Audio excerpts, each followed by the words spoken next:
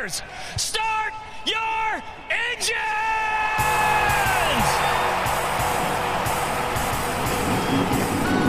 Welcome to the one place everybody wants to be.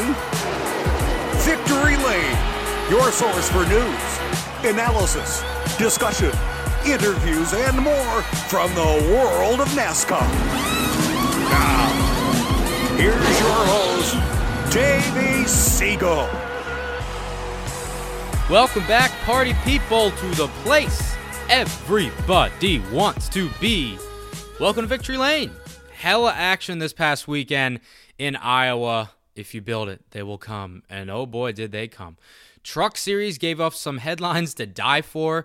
Xfinity Series was also in action, had some great racing in both series. I love Iowa. Can't wait to get out there later this summer for the K&M Pro Series East and West combination event.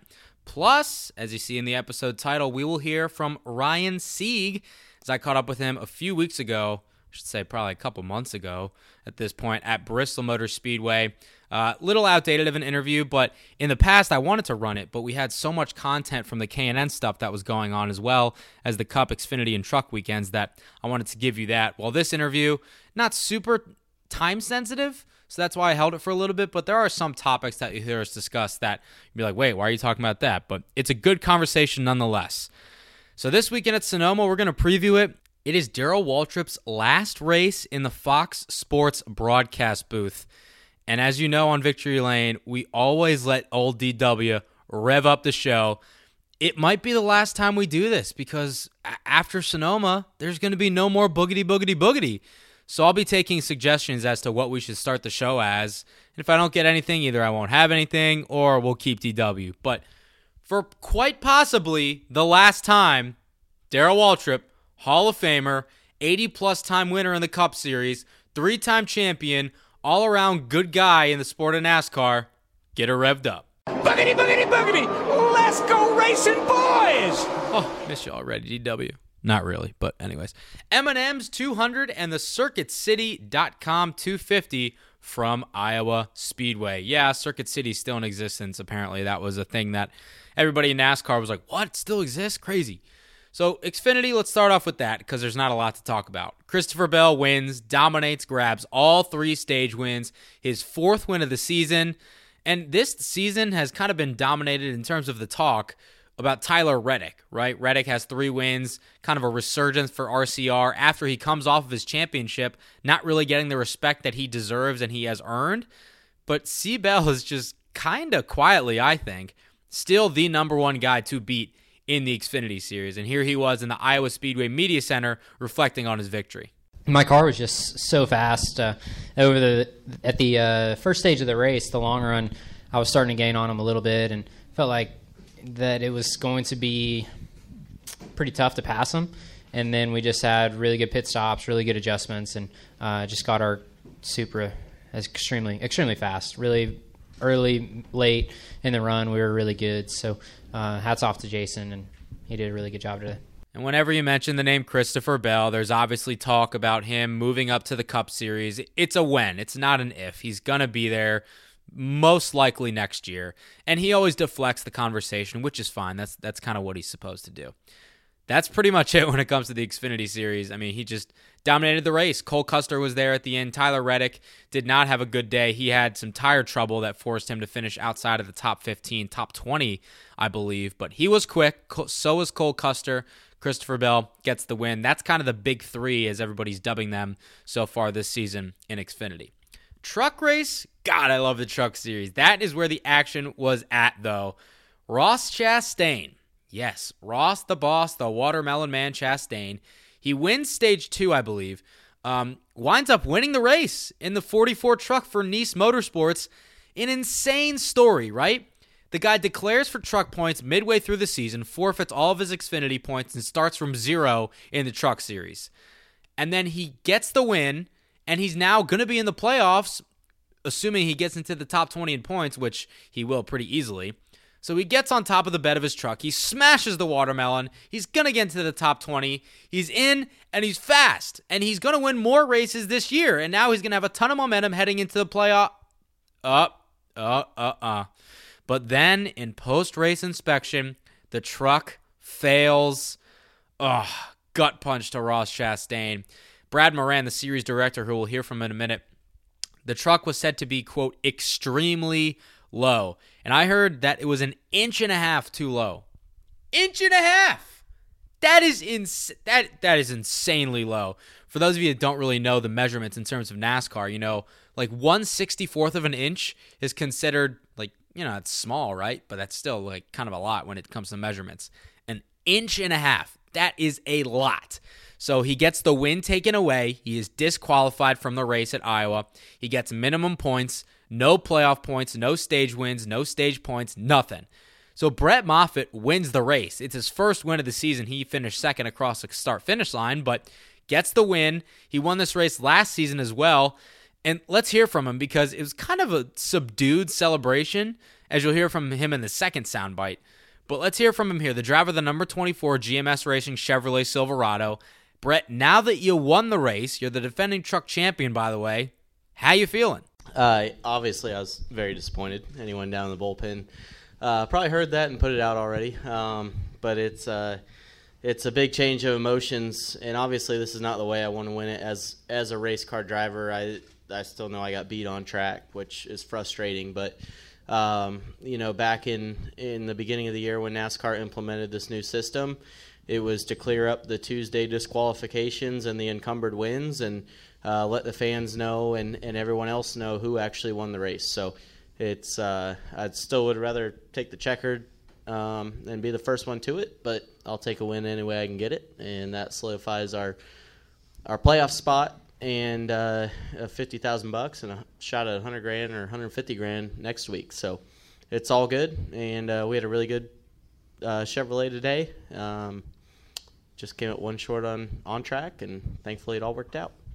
And this is what I was wondering, you know, where was he when he found out the news that he was the winner? Because most of the time, drivers in all three national series, they just get in their cars and go to the airport and go home right after the race. So where was he when he found out the news? I was halfway to the airport. I was already changed in the motorhome, drinking some beers, and headed to the airport and mad as hell. So, no, I didn't know. And then the team called me and said, you know, head back this way. So obviously there was an issue, but, you know, I think it's for the integrity of the sport, it's the right thing to do. Obviously I came out on the good end of it. If I was in Ross's shoes, I probably wouldn't be too thrilled about it, but it is what it is, and we finally got a win that we needed, and we'll move on. I teased it a little bit earlier. Series director Brad Moran, he addressed the media following Chastain's failed inspection.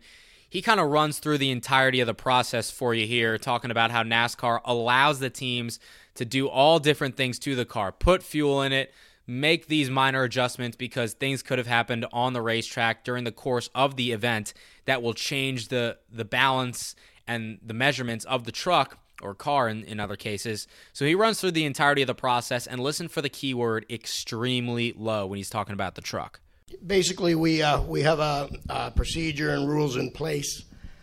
Trucks are restricted on their ride heights at the front and the rear of the vehicles. Unfortunately, the 44 was low on the front, extremely low. We have a process of what happens at that point. They do get an opportunity to roll around. They put fuel in the vehicle. They air the tires. Give them at least 5 to 10 minutes, roll them back up on, check them a second time. And unfortunately, the 44 did not rise on the front at all. So you figure that's a big enough storyline to lead a lot of NASCAR talk shows, talk radio, television programs this week, right? And it is. But then on top of that, we have the entire Austin Hill and Johnny Sauter aspect of things. What happened, you're asking? Well, the two are racing very hard for position, and there's been some history in the past couple weeks of hard racing between the two drivers. So what happens is Johnny Sauter bumps Austin Hill going into turn one. He spins out Johnny Sauter the following lap. That's just hard racing. That's what happens.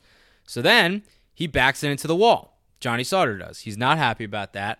And then the next lap, he spins out Johnny Sauter. So under caution, he comes up to Austin Hill, rams into the rear of the 16 and wrecks him. Didn't get him into the wall or anything, but he wrecked him pretty bad. So Austin Hill's freaking out on the radio. Johnny Sauter, before he even did it, basically said, NASCAR, I know you're listening, but he's wrecked me the past couple weeks. I'm not going to stand for this. This is not going to happen.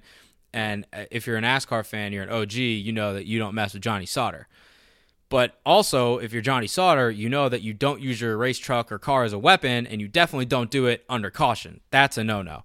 So he was parked for the remainder of the race, and he declined comment to Fox Sports when Alan Cavana tried to get a word with him walking back to his hauler. So the penalty report comes out Tuesday afternoon, after Todd Bodine actually tweeted it out earlier, which is kind of funny. So Johnny Sauter gets suspended for one truck race. He was not fined. He did not get a points penalty. But this is going to be the first time since 2008, 11 years, that he will not be participating in a truck race. Over 200 events. That's pretty insane. Austin Hill gets no penalty, which was kind of interesting to me. I thought that he would get on probation, maybe a fine for having some form or fashion having to do with the incident. And I was a little surprised at that. But my perspective on the Johnny Sauter thing is this. We saw what happened with Kyle Busch and Ron Hornaday a bunch of years back at Texas when Hornaday was a full-time competitor running for the championship. That was in the playoffs, and Kyle Busch was a one-off. Kyle Busch got suspended for that for the Cup race that weekend, and actually Joe Gibbs talked on Dale Jr.'s podcast that was kind of one of the moments where things might not have materialized going forward, and that was going to maybe be a point where Kyle was not with the team overall. But that's an aside. I'm okay with the penalty levied down to Johnny Sauter because there's a precedent for it. Matt Kenseth intentionally wrecked Joey Logano at Martinsville in the playoffs a couple years back. That was under green. I understand that.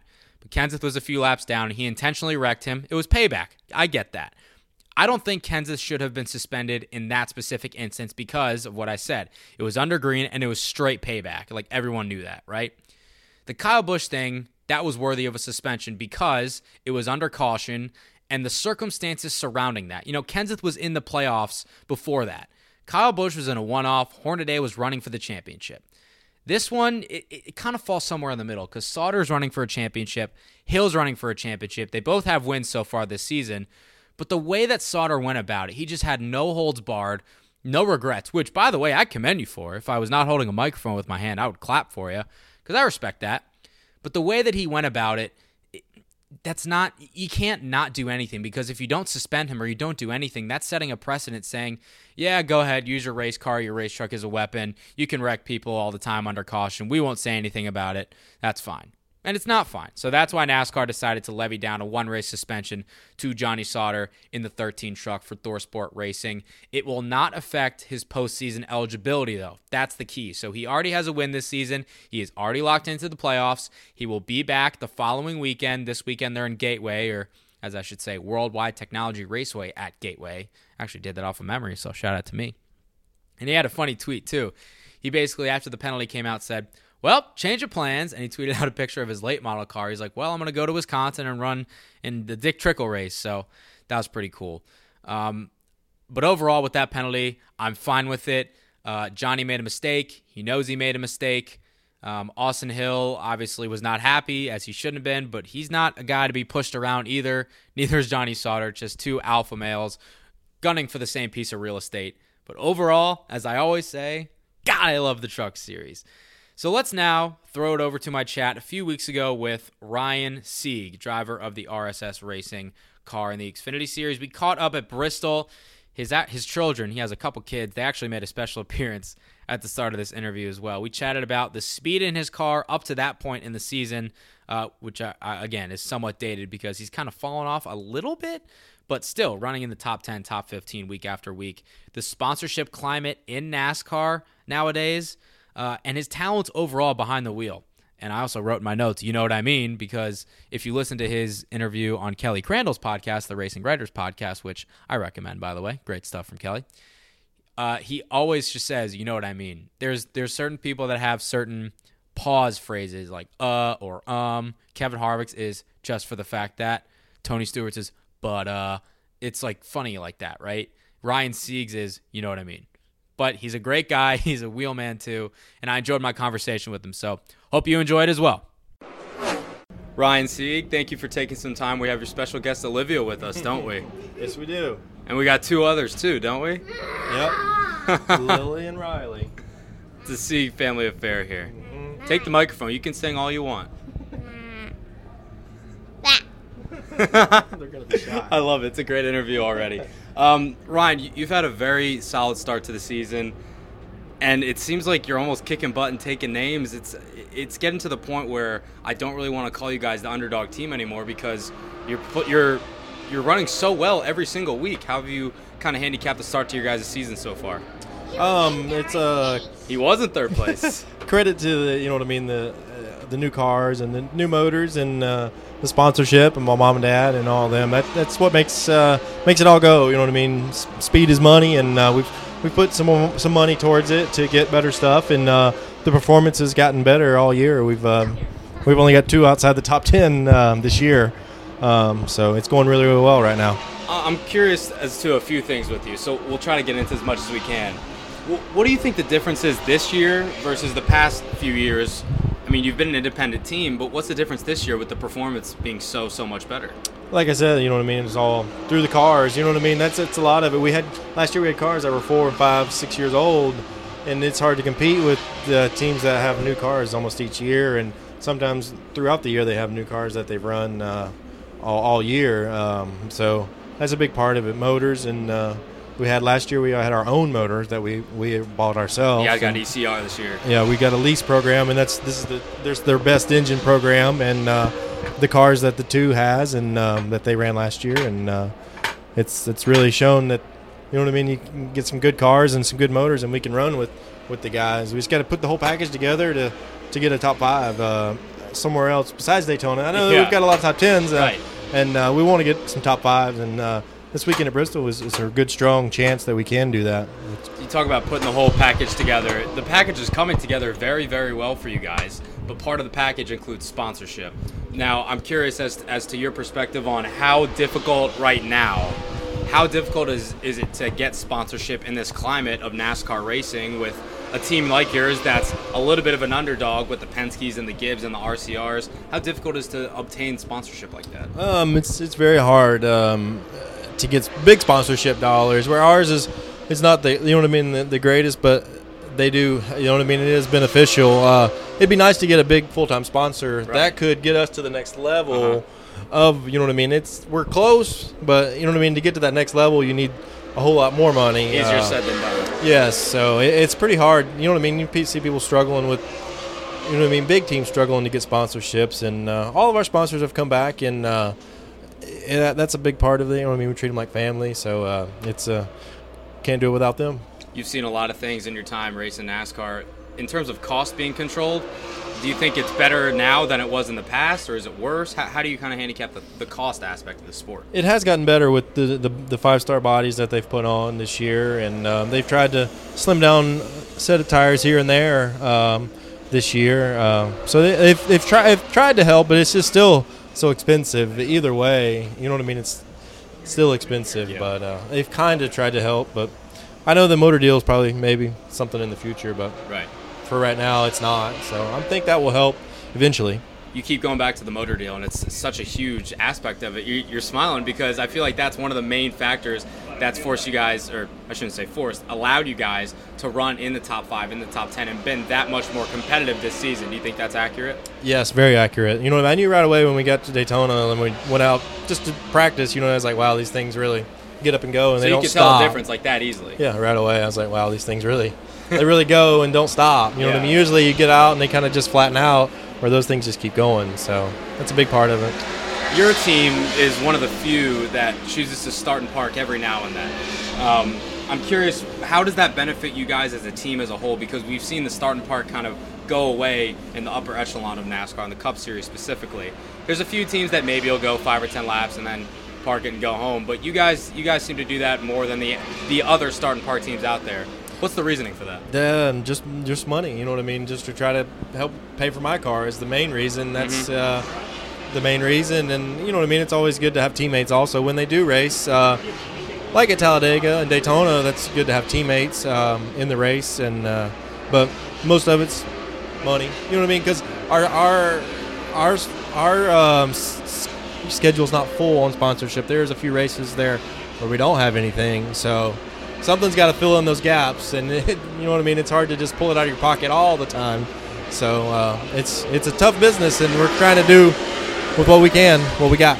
The things that you keep coming back to are the motors and the money, the two M's. And I mean, it is what it is, though. That's the thing. But is it frustrating in that aspect where you've shown what you can do given the right situation, given the right equipment? Is it frustrating knowing that it's a money aspect at this point more than anything else, or are you of the mindset of, well, that is what it is, I can't really change it? Yeah, it is what it is. You can't change it. You know what I mean? I can't. It just is what it is. Got to do the best we can do with what we got. So a lot of people are kind of dubbing you as possibly the next Ross Chastain, that guy who's been in underfunded equipment. I see kind of a surprise face, underfunded equipment for a little bit, but finally getting to show what he's really made of and what he can really do behind the wheel of a race car, specifically here in the Xfinity Series. When you hear stuff like that, what goes through your mind? Yeah, well, I mean, I don't know. I guess I was kind of here before Ross, but you know what I mean? You can't show your talents with what stuff we had, and you know what I mean? You get in the right equipment like he did. He got in one of the best equipments at the mile-and-a-half tracks. Ganassi is where you'd want to be at a mile-and-a-half, and that's where he excelled. And but you know what I mean? I haven't really been able to show my talents. You know what I mean? We just kind of been trying to find sponsorships that could help out, and we've had these sponsors for, you know what I mean? The ones that came back this year, we've had them for a couple of years. So you know what I mean? We've formed a relationship, and they brought more to the table this year, and we found some new sponsors like Shop Boss this week. Last week was CMR Construction. Those are both new to us, so every bit helps. What is the feeling behind the wheel of a race car when you're going from top 25, well, let's start with Stark and Parking, to go to top 25s, to top 20s, to top 15s, to top 10s, and now, honestly, top 5s. Like, that is the literal progression of you and your team here with the 39 group. That feeling must be incredible to know all that you've gone through behind the scenes, on the racetrack, and now it's finally all paying off. It's just like the ladder keeps climbing. Yeah, no doubt. It has. We've progressed with, you know what I mean? We started with Cowboy, and when the truck series it was just me and a couple other guys, right? And then we got Cowboy to come along with us in the trucks, and he's helped our program. And then we got to the next step. We got, you know what I mean, Mike Ford come along for a few years, and now we've got Shane Wilson with some RCR guys. Everything guys. exists, very experienced, and then it's just kind of a stepping stone all the way to where we're at now. It's just it's all come together here recently this year, and it's been a lot of fun. Speaking of experienced guys, Jeff Green is with you guys. I know he obviously has a ton of legacy here in the Xfinity Series. What's it like to be able to work with him and bounce questions and ideas off of him? I know he's obviously in a different type of situation and he's not going to win any championships, but to have that knowledge base here within your guys' team, it's got to be invaluable. Oh, yeah, for sure. You know what I mean? It's always good to go ask him questions if needed, and also he brings a lot, you know what I mean, for his car. You know what I mean? He kind of takes care of his car, and that's a lot. You know what I mean? That's why we takes a lot off your guys' plate. That's right. You know what I mean? He's been beneficial by doing that. He kind of takes care of his car. Him and another guy of his that come along to the track, they kind of take care of that one, and that's been a huge help. That's, you know what I mean? So that means that's good. How's Josh Bielicki been? Josh has been great. When, you know what I mean, he hasn't had the results to show for, but he should have been top 20 both the races that he was supposed to race last week. At Texas, he had a loose wheel, and then at Phoenix, they ran out of gas. So he was en route to finish 19th, 20th. So find sponsorships, and I think he can do well. What do you got to say for yourself? What are you watching there? YouTube. I think she's a little bored. Yes. We'll wrap things up then. Long ride. I drove up this morning. Yes. Playoff points within the Xfinity Series. As soon as the playoff points got introduced, my original thought was, what about the Cup guys that are going to be running Xfinity, and what of the Xfinity guys going to be running the Truck Series? How are the points going to be allocated for stages? Would you be in favor of a model that kind of went to, instead of, let's say, Joey Logano and Kyle Busch finish 1-2 in a stage, would you be in favor of you, if you finish in third place in that stage, getting 10 playoff points and possibly, or 10 stage points, and possibly a playoff point? Would you be in favor of a change like that to kind of put more emphasis on the Xfinity Series regulars? Yeah, that would probably be a good change because, you know what I mean, it does separate. Like last year, we were right there on the edge of the chase, but the stage points really just separated. You know what I mean, the top 12. It literally does make the difference. Oh, yeah, it does. You know what I mean? So we got a stage win last week, and that's what I've been talking about. We need to get some stage points. That way we do keep ourselves, you know what I mean, I think we're 9th or 10th or something, and just keep ourselves up above into the chase. So stage points are the way to do it, you know what I mean? So we've been been getting some stage point lately, and hopefully it continues. Last question for me. Is a win out of the question at this point?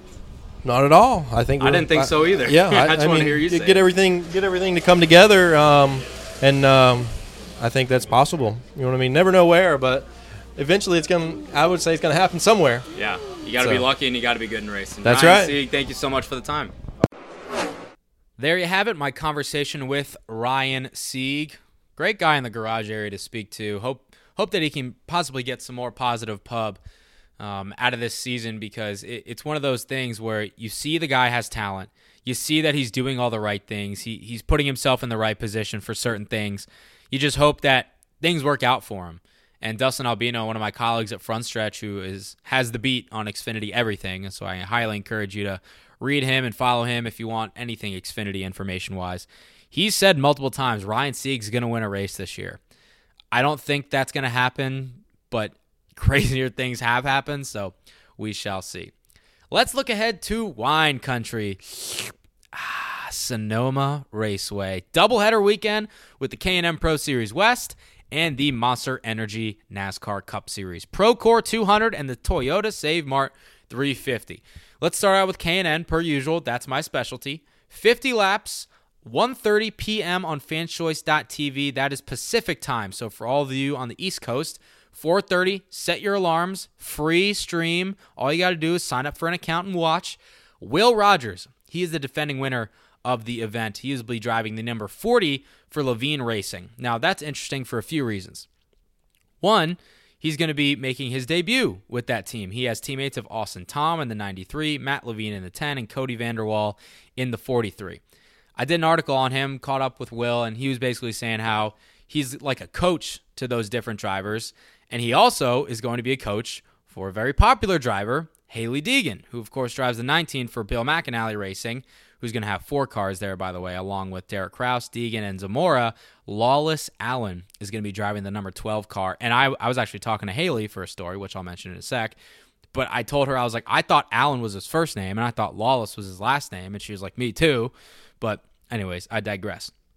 So Will Rogers has been coaching Hailie Deegan, which is interesting, because you'd think, all right, well, you know, they're friends. They've been friends for a while. It's nice that Will's helping Hailie out. Hailie obviously wants to do well on a road course with a lot of people watching and a Cup Companion weekend, and she said as much in this article that you can check out on NASCARHometracks.com, where Will and Hailie both talked to me extensively about their test session over the past weekend and Spec Miatas at Sonoma. But the other part of this is that they're going to be racing against each other. Will's in the 40, Hailie's in the 19. Will's an exceptional road course racer. Hailie, in her first ever start at Sonoma last year, qualified in the top 5 and finished 7th. So these are 2 incredible race car drivers, but I was curious as to what the mindset is while they're racing each other. And Hailie has not been shy of moving guys out of the way to get the win. All 3 of her wins have come on last lap passes.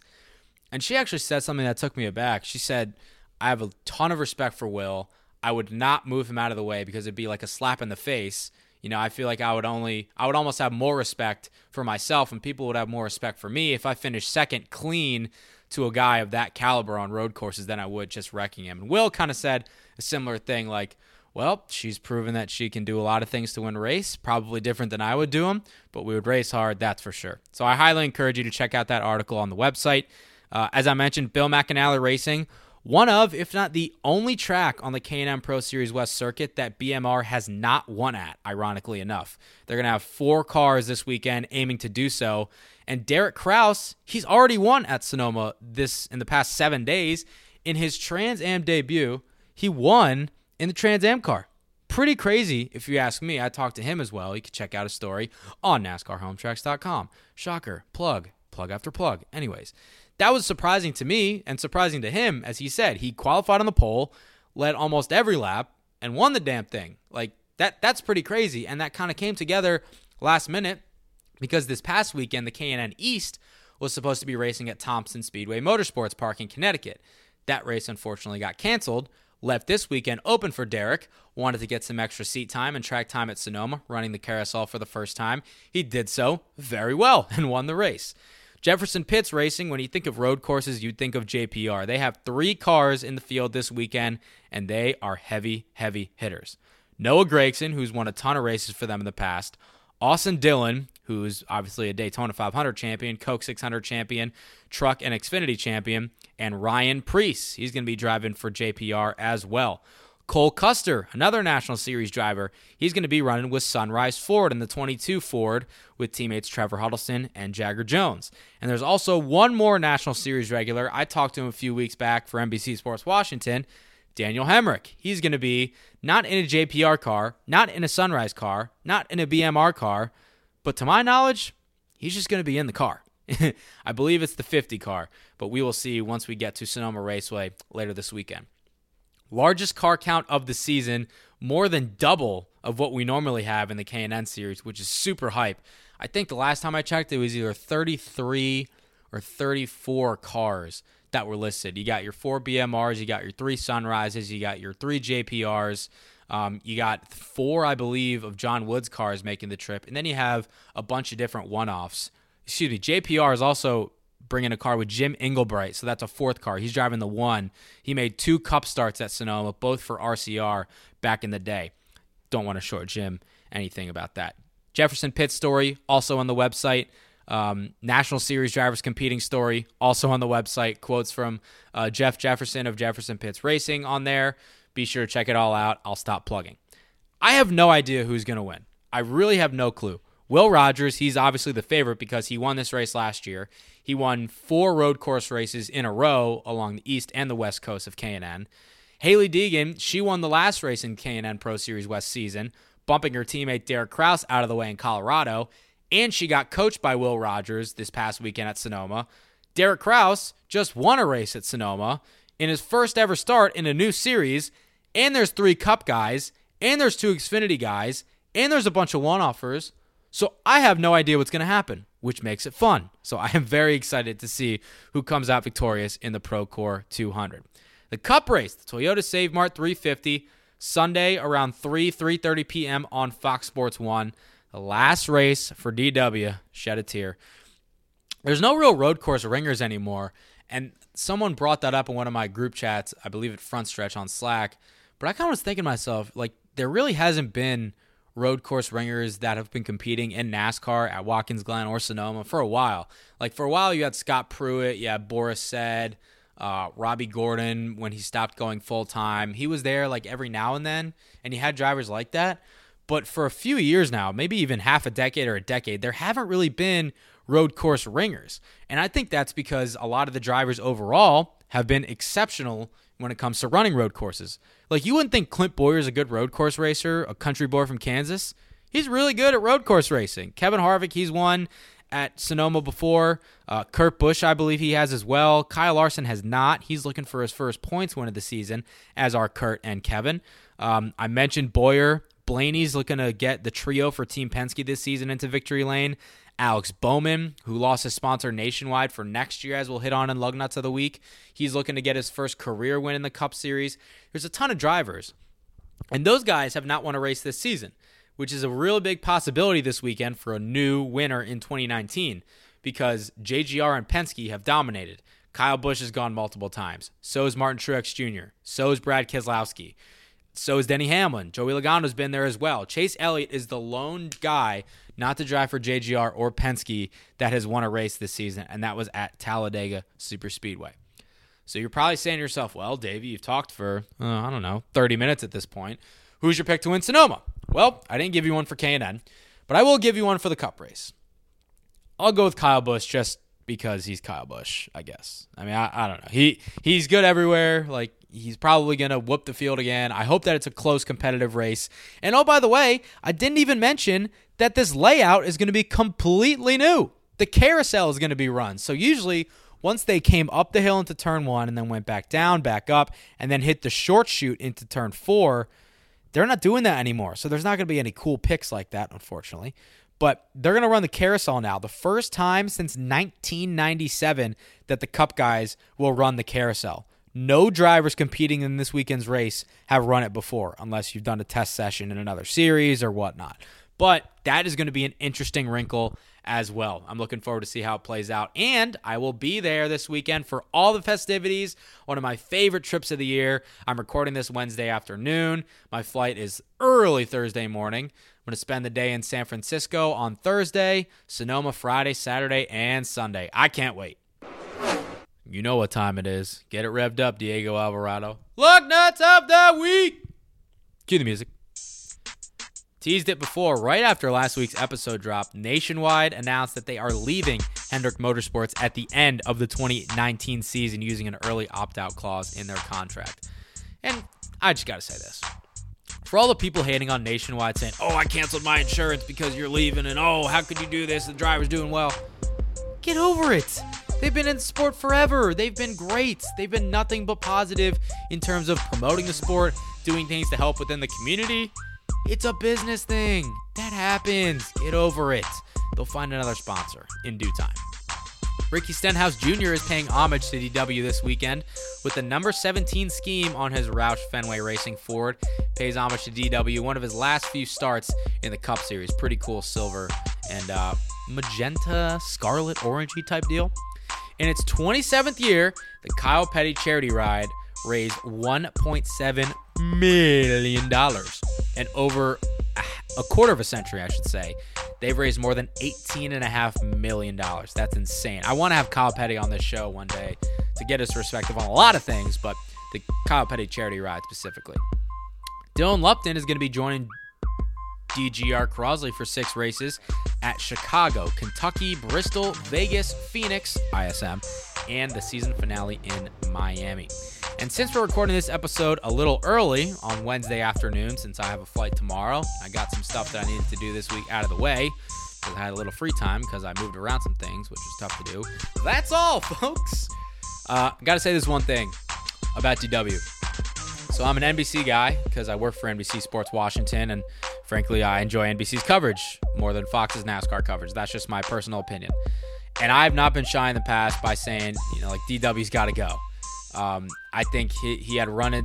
His time had passed. It has run its course. And a lot of people were kind of hating on him earlier on in the year.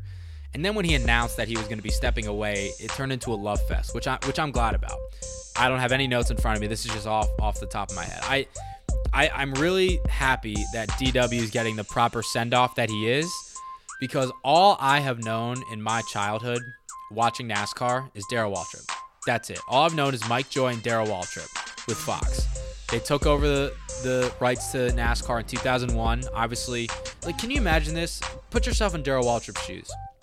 You're starting off your career as a broadcaster in the biggest race in stock car racing, one of the biggest races in the world, the Daytona 500. Your little brother, who has never won in NASCAR before, wins the damn thing, and at the same time, a legend in the sport passes away in a 30-second span. Are you kidding? How do you compartmentalize that and then put it into clear, concise, cohesive thoughts on the air? That's unbelievable to me. Excuse me. Getting choked up. Just kidding. Just had something on my throat.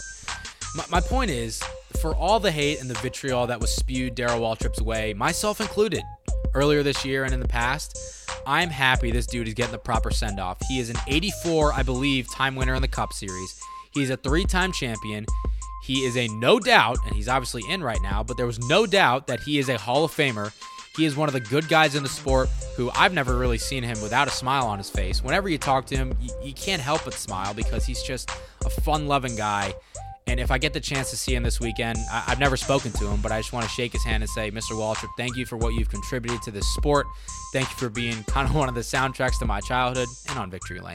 I appreciate you. I appreciate what you've done. Good luck in whatever you're doing in the next chapter of your life. I know we'll probably see you at the racetrack once or twice more this season, as well as moving forward. But whatever you choose to do it well. You deserve everything that you've gotten so far in your career, and you will get in the rest of your life. So, Mr. Waltrip, I thank you. That'll wrap things up for episode 16 of Victory Lane 2.0, 4x4. Please do me a favor. I know it sounds trivial. It helps me a lot. Rate, review, subscribe to this show. We are on iTunes, Google Play, Spotify, and SoundCloud. My best friend PJ Glasser's in my house right now because he just finished a movie and just came over. And I got to leave for work in like 5 minutes. So, peace and love. I will talk to you guys following Sonoma, maybe from Sonoma. Follow along with me on Twitter at Davey Center, like my Facebook page, follow me on Instagram, and follow at NASCAR Home Track on Twitter as well. Peace.